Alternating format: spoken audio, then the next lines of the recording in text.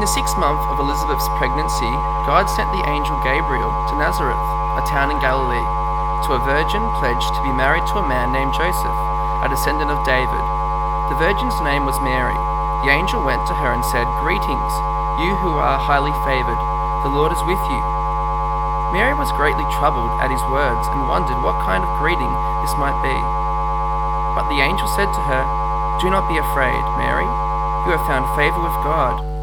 You will conceive and give birth to a son, and you are to call him Jesus. He will be great and will be called the Son of Man Most High. The Lord God will give him the throne of his father David, and he will reign over Jacob's descendants forever. His kingdom will never end." "How will this be?" Mary asked the angel, "since I am a virgin?" The angel answered, "The Holy Spirit will come on you, and the power of the Most High will overshadow you. So the Holy One to be born will be called the Son of God. Even Elizabeth, your relative, is going to have a child in her old age, and she, who was said to be unable to conceive, is in her 6th month. For no word from God will ever fail." "I am the Lord's servant," Mary answered. "May your word to me be fulfilled." Then the angel left her. At that time, Mary got ready and hurried to a town in the hill country of Judea, where she entered Zechariah's home and greeted Elizabeth. When Elizabeth heard Mary's greeting, the baby leaped in her womb, and Elizabeth was filled with the Holy Spirit. In a loud voice she exclaimed, "Blessed are you among women, and blessed is the child you will bear. But why am I so favored that the mother of my Lord should come to me? As soon as the sound of your greeting reached my ears, the baby in my womb leaped for joy.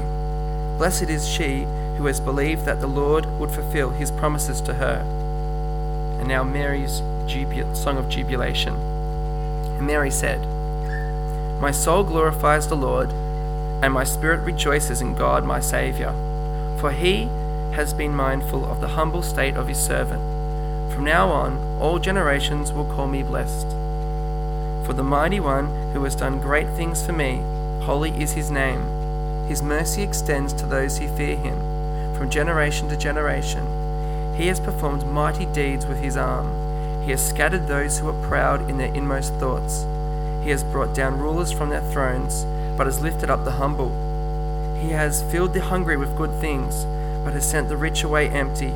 He has helped his servant Israel, remembering to be merciful to Abraham and his descendants forever, just as he promised our ancestors." Mary stayed with Elizabeth for about 3 months and then returned home. Good morning, friends. We haven't met. My name's James Lewis. I'm one of the senior assistant ministers here, and we're starting a new series today, Songs for the Saviour. Before we do that, I just want to give you a bit of an update on our family. As many of you know, about 6 weeks ago, my wife Jane was diagnosed with breast cancer, and she's had surgery, and the prognosis for treatment and cure is really positive, but she's about to start 6 months of fairly intensive chemo, which, as you expect, she's not looking forward to. So we'd love your prayers for that as she responds to that. And also to let you know, you probably won't see a lot of her during that time because her immune system will be basically non-existent because of the treatment, and so she needs to be really careful about that. I also wanted to say just how thankful to God we are for how he has blessed us, our family, through you guys over the last 6 weeks. We've just been overwhelmed with the care and love and support that you guys have shown us in so many different ways, from prayers, from cards and flowers and emails, from offers to do whatever needs to be done whenever, call anytime, people say, to the meals. We feel like we've been on a culinary tour of Norwest over the last 6 weeks, as you guys have provided in different ways. So we know that so many of you have been praying, and the kind words that you've shared with me when I've been here on a Sunday have been really encouraging as well. So we have really felt the love and comfort of God poured out through his people over the last 6 weeks, and so we're very thankful for that. I'd love for you to pray with me now as well. Father God, we know in theory that our lives are fragile and that our lives hang by a thread, and yet there are times when that comes home to roost, comes home and so clear to us so powerfully when life gets turned upside down. And we really grasp that each moment, each day is a gift. And so we want to thank you for the gift of this day and this time in your word. And we ask that you would use it mightily, that we would learn again and more deeply what it is to rejoice in you, our rock and our Saviour. Pray this in Jesus' mighty name. Amen. I don't know if you've ever had the experience of someone you know, friend, family member, work colleague, gets into a new thing and they're really excited about it, all energetic about it, and you're kind of happy for them, but it feels like a little too much. I often see this on Facebook. So one of my Facebook friends really got into coffee and discovering new cafes, and so every week he would post this picture on his feed of a perfect cup of coffee with beautiful coffee art sitting in this kind of idyllic cafe, and then there'll be a whole string of hashtags, hashtag early morning coffee, hashtag it was worth the drive, hashtag I think I'm in love with my barista, and on it would go, just stream of these hashtags. And it just felt a little too much. Coffee, right? Another friend of mine got into those that health plan nutrition drinks that some people get into, and it seemed to be really good for her health. But what happened was all her Facebook updates then became promotions for this product and advertisements for the events that they were running, and it felt like too much. I don't know if you've ever had a family member, a friend kind of really get into a fitness bug. They're telling you all about the Ks that they're running and cycling and all the gear that they've got, and then they want you to come out with them. Come for a run, just got to go once, and you'll really love it. And come for a ride, it will change your life. And you're happy for them, but it feels just a little too much. One of those times when you're happy for them and the pleasure that they're getting, but it just feels a little over the top, a little unrealistic. And we could feel that way about Mary's song here in Luke 1, couldn't we? I mean, look at how she starts her song. My soul glorifies the Lord, and my spirit rejoices in God, my Saviour. Doesn't that sound a little bit otherworldly? Bit unrealistic? I mean, who writes like that? Who prays like that? Sings like that? Oh, of course, it's Mary, isn't it? She's the mother of Jesus. She's a different class to us. No. Mary actually went on a bit of a journey to get to this point. It wasn't like she woke up one morning and opened the shutters and went, oh, beautiful day, my soul glorifies. It wasn't like that happened for her one morning. No, she went on a journey to get there. And today in Luke 1, we're going to follow that journey with Mary. And my hope and prayer for each of us in our own way, that we will go on that journey with Mary, so that for each of us in our own way, in the own place that we're in life, we will get to a point where we can say, my soul glorifies the Lord, and my spirit rejoices in God, my Saviour. So let's start the journey. The journey begins about 400 years after the Old Testament finished. And if you've read a bit of the Old Testament, you know the Old Testament finished with these wonderful promises from God. God promised that to his people that he would come and he would rescue them. And that would be through him sending a king like King David. But that king would be even greater than King David, because he would have a kingdom that would last forever. A kingdom of righteousness and peace and goodness that would go on and on and on. Wonderful, powerful promises from God. That's how the Old Testament finished. And then there was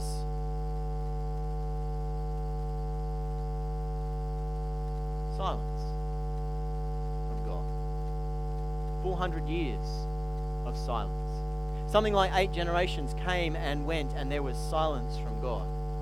And yes, they did get a king, but it was King Herod, who was a puppet of the Roman Empire and a paranoid psychopath.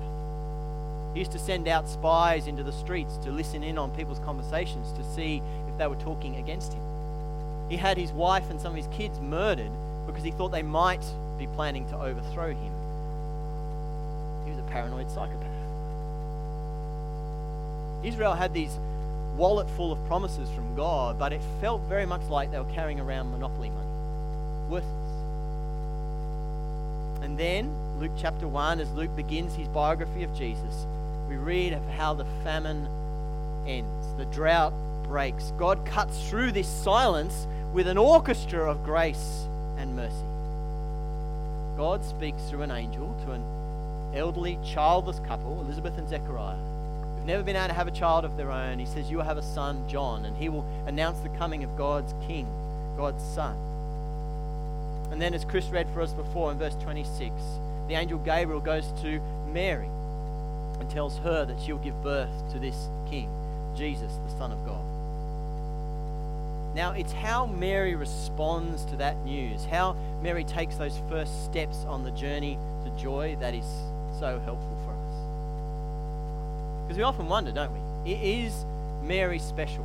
Is she kind of like superhuman? The answer is no and yes. No, because as we start the journey, we don't go to the Vatican, right? We don't go to a papal palace packed full of treasures. We don't go to a shrine full of pilgrims praying to Mary. No, we go to Nazareth, a nobody town, a truck stop town. You ever been one of those towns, say you're driving from Sydney to Melbourne, it's a long haul, and you pull into this town and you're really after petrol, a toilet, some Coke and chips, right? And then you're on your way. That's all you want. And as you leave, you kind of look around, you think, this place is a hole. I'm so glad I don't live here. A truck stop town. That's Nazareth. And when we meet Mary, we don't meet this kind of serene Mary with an angelic glow. No, we meet an unmarried, uneducated, teenage peasant girl. And from her womb will come Jesus, the Savior of the world. So is Mary particularly special? No. Verse 47, she says, my spirit rejoices in God, my Savior. Mary is a sinner like you and me. Mary needs a Savior like you and me. So Mary's not special. And yet, Mary is a model of humble obedience. Look what happens, verse 28, 29. The angel said to her, greetings, you are highly favored. The Lord is with you. Mary was greatly troubled at his words and wondered what kind of greeting this might be. See, Mary, as she hears the words from the angel, doesn't kind of levitate and enter this kind of serene spiritual state and then just start pouring forth songs. No, she's what? Verse 29, troubled. And she wonders what kind of greeting that would be. And the word that's translated wondered there means to furiously ponder, to want to argue through, to tease out, to chase down. Mary is a lot like you and me, isn't she? I mean, think about it. You're having lunch later today, and then there's a bright light, and an angel comes into your dining room, and an angel says, greetings, you are highly favored. You're going to be a little unsettled by that, right? Thinking, what on earth does this mean? What's going to happen? It's exactly what's going on for Mary. And then the angel tells her that she will give birth to the Son of God. And in response, she says, verse 34, how will this be, since I am a virgin? She's still unsettled. She's still trying to work it out. How will this work? I mean, I'm not pregnant. I'm a virgin. And as far as I know, angels don't give babies. So how is this going to play out? The angel says, God will give you the baby. And you know, Elizabeth, your relative, is pregnant. And that girl is really old. So there's nothing impossible with God. See, friends, we often have doubts and struggles and questions in life, don't we? And that's totally fine. God is fine with that. He is big enough to cope with that. It's what we do with those questions and those doubts that matters, right? We can be arrogant and cynical. We can say, well, God, you've got to prove it to me. You've got to satisfy me, answer my questions. Or we can be like Mary, humble and obedient. Lord, I don't know how this works out, but I know God is good. So Lord, will you help me to understand? And Mary's response at the end is, verse 38, I am the Lord's servant. May your word to me be fulfilled.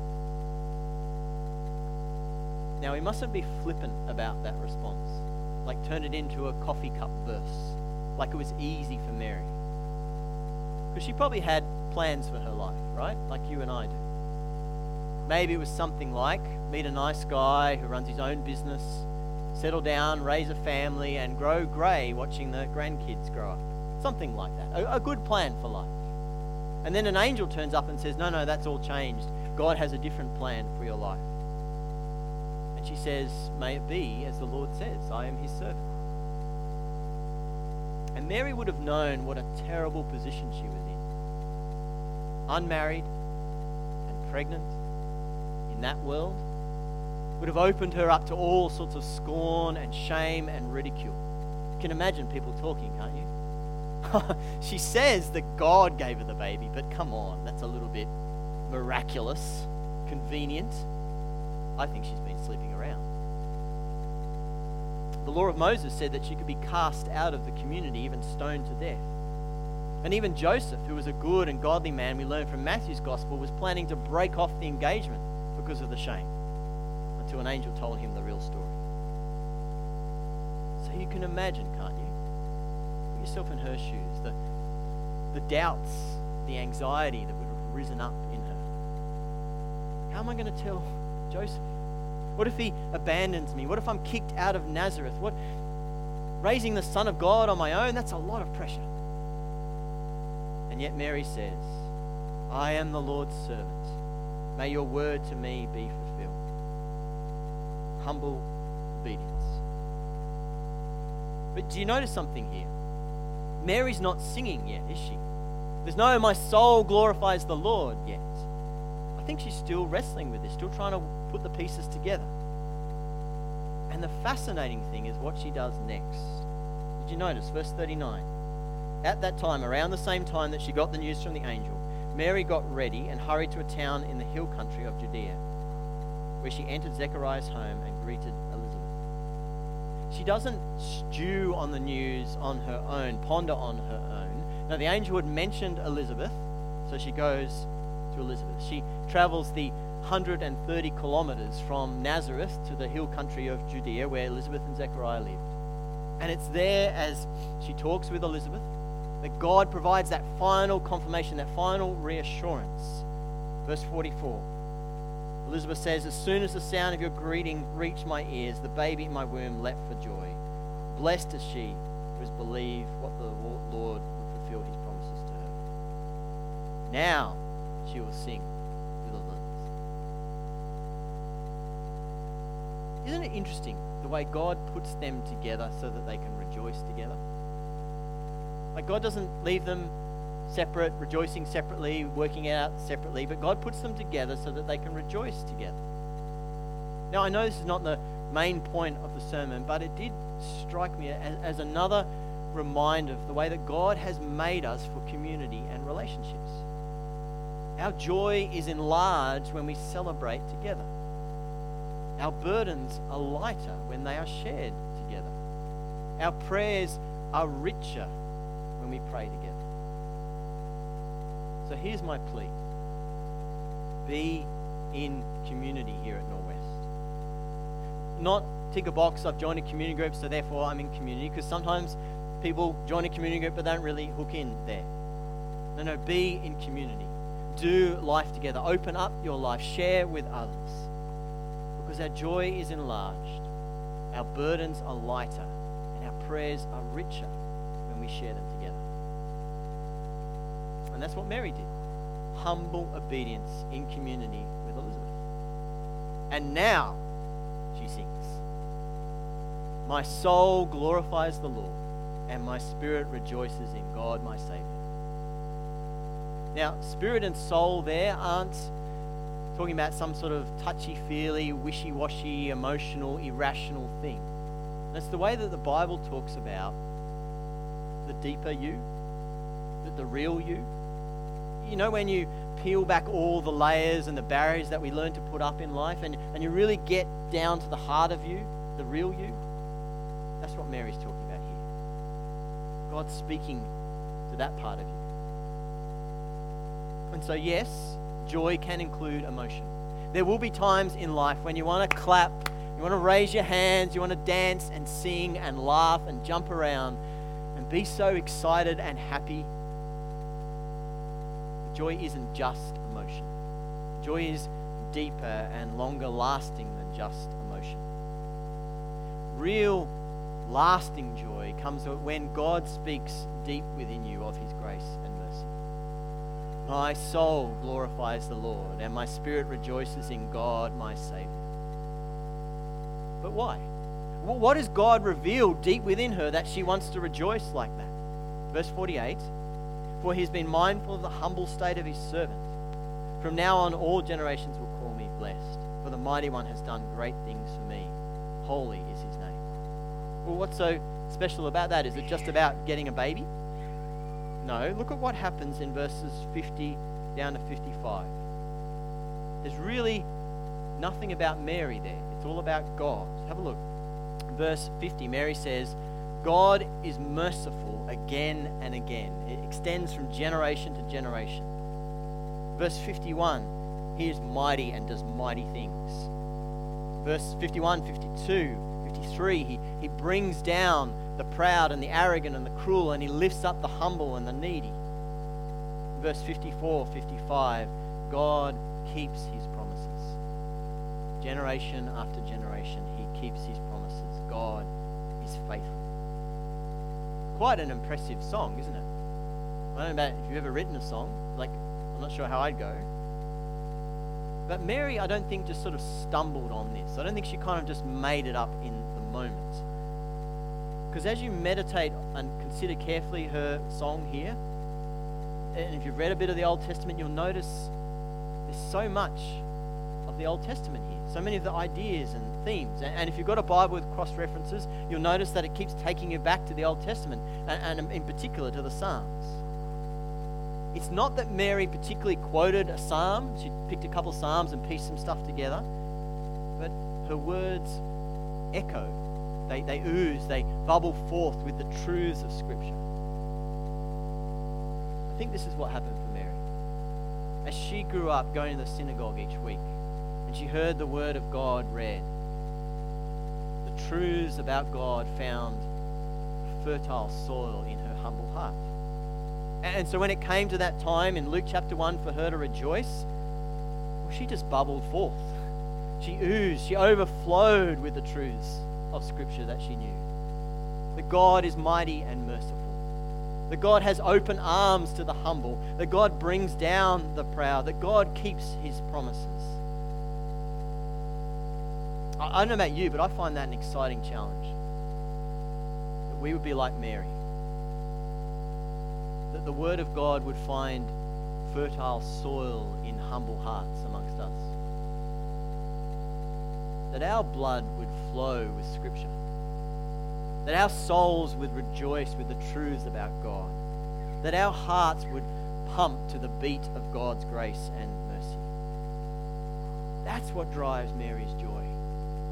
Those things that she knew, that she'd heard again and again, she now sees applied in her life. She's part of God's plan. It's like the difference between a mirror and a window. It's like the difference between looking for joy in the mirror, in yourself, or looking for joy through the window of God's goodness. Where do you seek joy? Is it in the mirror?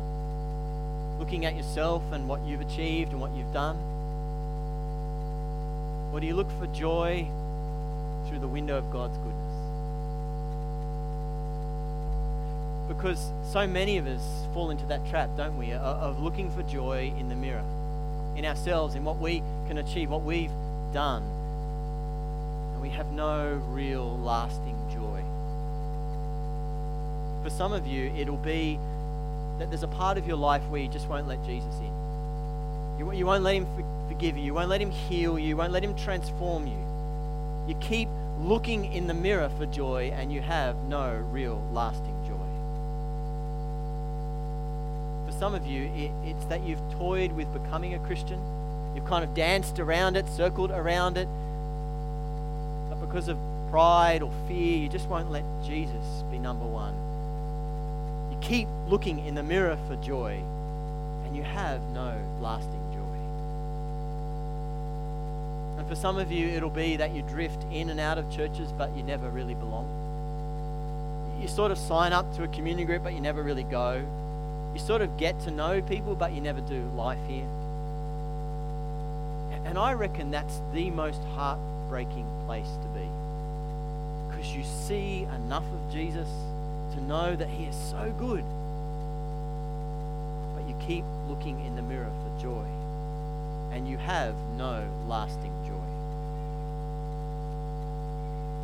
But when we stop that, we stop looking in the mirror, stop looking at ourselves for joy, stop keeping Jesus at arm's length, and we actually look out and through the window of God's goodness and his mercy and salvation for sinners, then we can have real joy.